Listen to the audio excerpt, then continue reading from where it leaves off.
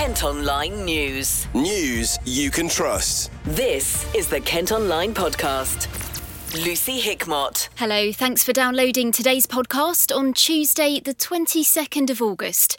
Residents in Northleet have been telling us how scary it was to see a fire break out and spread to 6 houses. The properties on Rose Street have been badly damaged in the blaze, which broke out yesterday evening. 10 fire engines were called and crews spent 8 hours tackling the flames. Our reporter Alex Langridge has been at the scene speaking to witnesses. Rosemary Reid lives in one of the homes that caught alight. Last night I was stood in the kitchen. I saw a load of smoke come past the window. Thought somebody had a barbecue on. I opened the door and there was so much smoke, slammed the door shut, shouted to my son. He's looked out the window and that was it. He just said, right, everybody out, get out of the house now, something's on fire. Come out, and it was thick with smoke. We couldn't see getting to cross the road. And it was just so much smoke and it was just took hold. And then as the fire crew managed to get one of the houses calmed down and go along to the next one, the first one to start again, it just kept reigniting after igniting. So where did you go last night? I stayed on a friend's floor just for the night. So do you know where you're going to go now? No. No. I mean, I can't, it's not ideal me sleeping on the floor. I'm registered disabled. I have a lot of health issues. I have COPD and spinal injuries, and I'm just getting over cancer. So it's a joy for everybody, isn't it? Have you been back in your property? This morning the fireman took me in just so I can get my phone, because people have been phoning me and not able to get hold of us. To say the least, nothing salvageable. I've lost it all, you know, precious photos, anything to do with the family. My son, he's lost all his stuff because we all live together, and it's just disheartening, so disheartening. It must have been really scary. It was very frightening, and just as we thought it calmed down, as I said, you know, the fire crew, up it went again, and the fire crew ended up moving us so far back because of the blowbacks and everything. They've had to break all the windows to get to people's homes, and then everybody come out, and we got some community support. People are rallying around getting stuff. Somebody made sandwiches and pizzas and stuff that was all being dished out, and coffees and teas. But I didn't have anything but water. But you know, having that kind of community support must have been. I know, obviously, it's an awful situation. It's great. You have got it. Having that support. It is, and somebody's put all over Facebook for donations for clothes and bedding and so forth. They're hopefully going to ask the Rose Pub if they can store it, because we've actually got nowhere to put it at the moment. We don't know where we're going, what's happening. An investigation's underway to try and work out what caused the blaze. Dave Harris from Kent Fire and Rescue has been telling us more about what they've been doing. We were called to a significant roof fire. We made up resources very quickly to 10 appliances and a height vehicle.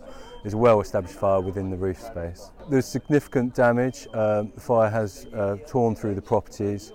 We have also had to gain access to the roof space to extinguish it, and obviously apply water to extinguish the fire. So this morning, obviously, we're really mindful of the impact on those directly affected in the wider community. So we're working closely to support those directly affected, seeing what we can salvage for them and what advice we can provide going forward to support them. We're also paying advice to the local community about fire safety, including the fitting of smoke detectors. It was a terrifying ordeal for people living on the street, but luckily no one was hurt. Alex has been chatting to Leonora Pearson, who lives in a house nearby. Well, I was in my kitchen cooking, and I noticed smoke coming along the window. So I, being concerned, I came down, opened my door, and the smoke was just bellowing towards my house along the street. I wasn't sure what was happening, so I quickly closed the door and went up to the top floor where I could see out the road. And by then I see all the people running along, and says number 9 was on fire or something. And really, that was that. I was a bit, to be honest, concerned, because I thought it would just stay at one house, but when it's sort of 2 houses, 3 houses, and that, I was a bit worried and wanted to know if I should come out. But at the time, I didn't think there was any need to, because there's the gap, really, the stairway between my house and the next house, because I'm at the end house. You know, I didn't think really at the time it would reach the house next to me anyway. But eventually, it did. So, was advised to leave the house, which we did. And my son came by then, and we all leave and sat in the car for a couple hours until it was safe to return home. And I know you sort of said they put kind of a lot of foam on your house. Yeah, it was Why was sprayed. that? It was sprayed in foam to prevent the fire spreading to my house, which was good. It was completely covered. It was like snow. You're stepping out in thick snow out here. Not everyone was lucky enough to be able to go back home straight away. Mary Williams has been telling Alex about her experience. One of my neighbours from down the back for M Street Walk knocked on my door, and he just said to me, the door, he said, "Mary, your house is on fire." And did you believe it? No, I said, no, it can't be. I'm not cooking. I'm not doing anything. And he said, yes, it is. He said, smoke coming out from the roof. So I came out and I looked up and thought, oh, my God. And this is when one of the neighbours came rushing in, and she grabbed the cat and dragged me out, basically. You've got to come out now. But, yeah, the cats are fine, and that's the main thing. My daughter's fine. And that's all what counts, really, isn't it? At the end of the day, it doesn't matter. I think that was the best sort of news, isn't it? That there wasn't any injuries, no one was hurt, everyone kind of got out okay. Yeah, everyone got out. Everyone did the right thing, just coming out and not picking anything up, just coming straight out of the house, which is what you're supposed to do, isn't it? Did you take anything with you? No, I didn't take anything with me. I've still got my same clothes on. This is my clothes from last night. This is my sister's jacket. And it was the fireman, when he went back in to get the cat, he must have gone into the kitchen because he even bought the cat's food, box of cat's food. And he picked up my phone and the puffer and I nicked glasses off the kitchen table. Oh, lovely. That was nice of them. Yeah, it was lovely, but that's about all, nothing else. You can see pictures of the fire and drone footage showing the damage caused to homes in the story on our website. Kent Online reports. In other news, a sex offender from Gravesend who spent nearly a decade abusing a child has been jailed for 14 years. Thomas Hawkwood threatened the victim and carried out physical assaults in the 90s. The 69-year-old from Rootham Road was found guilty of 8 charges following a trial. A hospital in Margate's apologised after a grandmother was mistakenly put on a ward for patients receiving end-of-life care. 77-year-old Jean Kelly spent 2 months at the QEQM and was seriously ill with pneumonia and respiratory complications at the end of June. At one point, she was taken off antibiotics and told to say goodbye to her family before doctors realised an error had been made. Bosses at the QEQM say a review will be carried out to identify improvements. A Gravesend mum's urging young people to speak about their mental health after her 15-year-old son took his own life. Gemma Cayley-Smith is raising money to install a talking bench after losing Tristan in May. She's hoping it'll encourage people to open up about their worries. We were thinking about a memorial bench, and we know that Thamesview had talked about having a bench placed at the school. We've got a few friends that talk to or are associated with the parish council in Higham, so they had talked to the parish council to get their sort of feel around whether they would allow us to place a bench for Tristan in the recreation ground in Higham. And I think out of the conversations with them, it came about that we could place something called a talking bench. So actually it's not just a bench. A memorial bench would be amazing, just as people do for their loved ones, because it means that there's a place to go and sit and think about them, and also maybe share that with someone else. But the whole idea around the talking bench was that it's created purposefully so that it tells you what it is, it tells you who it's for and why. So it's a stark reminder of what happened to Tristan and what happens when your mental health isn't where in a healthy place. It's what happens when you don't talk. I think obviously there is the element of Tristan's ADHD that's to contend with as well, but it's something that will be positive in the community. So it's something that will obviously support his friends, support his peers, the local community, anyone that reads about it and wants to go and visit the bench and sit on it. It will support many people for generations to come, because these benches are guaranteed for a minimum of 25 years. But what they'll do is it's bespoke metal bench, so it will be made to our request. So it will have Tristan's name on it. It will say Tristan's Talking Bench. It will have a plaque on it that tells them about who Tristan is, and why it's there. And I think that for me was the first thing is memorialising Tristan. Keeping his memory alive when he can't be here. The second thing is to support his friends and people in the future, so that there aren't more Tristans. I think that for me was where the walk came from. It was, well, what can I do to go and raise this money? And I think in my head for a few weeks, I just need to get out and walk. And I came across the Saxon Shore Way and thought, well, that starts in Gravesend where I live. So it kind of makes sense. But some days it's been really almost sort of liberating. It helps my mental health by getting me out and in the sunshine, out in nature, seeing places I'd never have seen before. I've got a little purple urn that's got some of Tristan's ashes in it, so I take it with me. I think some days it's a struggle. Some days it is hard because I am alone with my thoughts. Walking is always something that's quite positive and progressive because you're moving forwards. You're never walking the same mile again.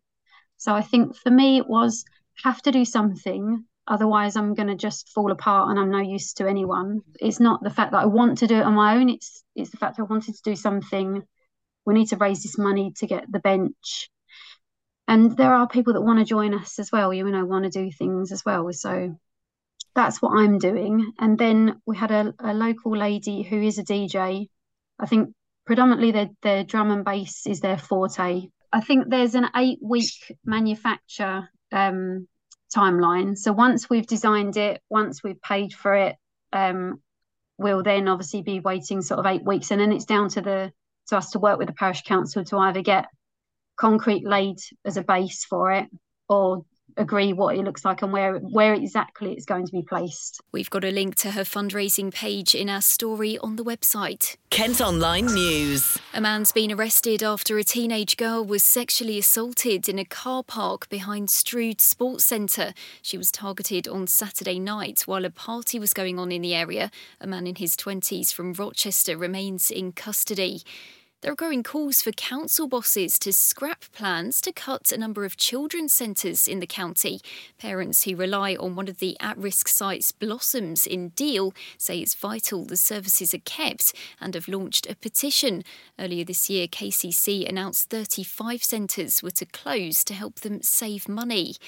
A man's been charged with arson following a fire at a co-op near Folkestone. The blaze happened earlier this month, with footage showing a Hero takeaway owner extinguishing the flames at the store in Cheriton. He's also been charged with attempted robbery and will appear in court next month. Now, as England's footballers return home from the Women's World Cup, we've been finding out how they're going to continue to inspire people in Kent. The Lionesses landed back at Heathrow from Sydney, but disappointed fans by leaving through a private exit. Maidstone's Alessia Russo was in the team that lost 1-0 to Spain in the final on Sunday. KMTV's Abby Hook has been chatting to Rebecca Moore, who's the Women and Girls Development Officer at the Kent FA. I mean, obviously it was heartbreaking, but no. The inspiration that comes with even getting to a final is unreal. So the impact it's going to have on not just girls in Kent, but boys and girls across the whole country is going to be massive. So yeah, obviously gutted about the result, but to get there was incredible, and the journey that they've gone through has been unreal. So yeah, overwhelming pride, I think, is the bigger one now. Like you said, what it sort of looks to now is, I suppose, cementing what they did at the Euros. Even so, I mean, if they won or if they didn't, we're still got this huge coverage across all the sort of news outlets, but also everybody's seeing it all over their TVs, seeing it all. So how do you think this is going to change the push that we saw from the Euros? Because we saw win the Euros and then a push for young people, young girls into football. And now what sort of impact is it going to have now that's a bit different, perhaps? Yeah, I think I've had a couple of interviews and I think I've said the same thing, and I think it's more where before it was the focus on how do we get girls into the game. Now it's all about how do we shift perception so that having young girls, older girls, females of any age groups within the game in different roles, how do we make that the norm? You know, because at the moment it's so much about how many clubs have got a provision, where can my girl go and play football? And we're starting to sort of create more opportunities, and there are more provisions, and we're working towards equal access. We're nowhere near there yet, as a country, but we're definitely on the right path. And I think now it's just a case of how do we cement that mindset and sort of shift that, I guess, typical trend that it is a male-dominated environment, but we're working towards general acceptance. So I think now it's just a shift in mentality as opposed to anything more dramatic on the pitch. Yeah, I think there's two things to look at here when we talk about this sort of inclusion. It's the football, the game itself, the whoever's in charge of, the higher powers within football and making it more accessible for women and sort of pushing them. But then also the perception of the general public and how, if they watch it, if they care, if they go on, it's not proper football. You have a lot of these attitudes as well floating about. How do you think that's changed? Yeah, I think dramatically in the last sort of 12 months. I mean, we've seen it as a county, the boom in women and girls opportunities has been incredible. It's really nice to see even down to programs, so sort of Wildcats and Squad Girls. I think we've seen 4 times the number of providers come on just in this season alone. So there's definitely a shift, and I think people are starting to jump on board and go, all right, okay, how do we become the next club to support and grow our women and girls provision? So it's definitely on the rise, and we're moving steps in the right direction, which is incredible. But yeah, as a county, we're now, in terms of equal access, we're leaps and bounds ahead of where I was even expecting. So yeah, no, we did really well. Did you expect the women to win going into the final? What was your sort of score prediction? I said from the start of the tournament, if we get to the final, we'll win it. So I might have been a little bit off there, but yeah, I think I got most games right up until that point, so I'll take that. do you think it? I mean, you must do, but do you think we are capable of being world champions? And do you think the next time the opportunity comes around, that will be the one?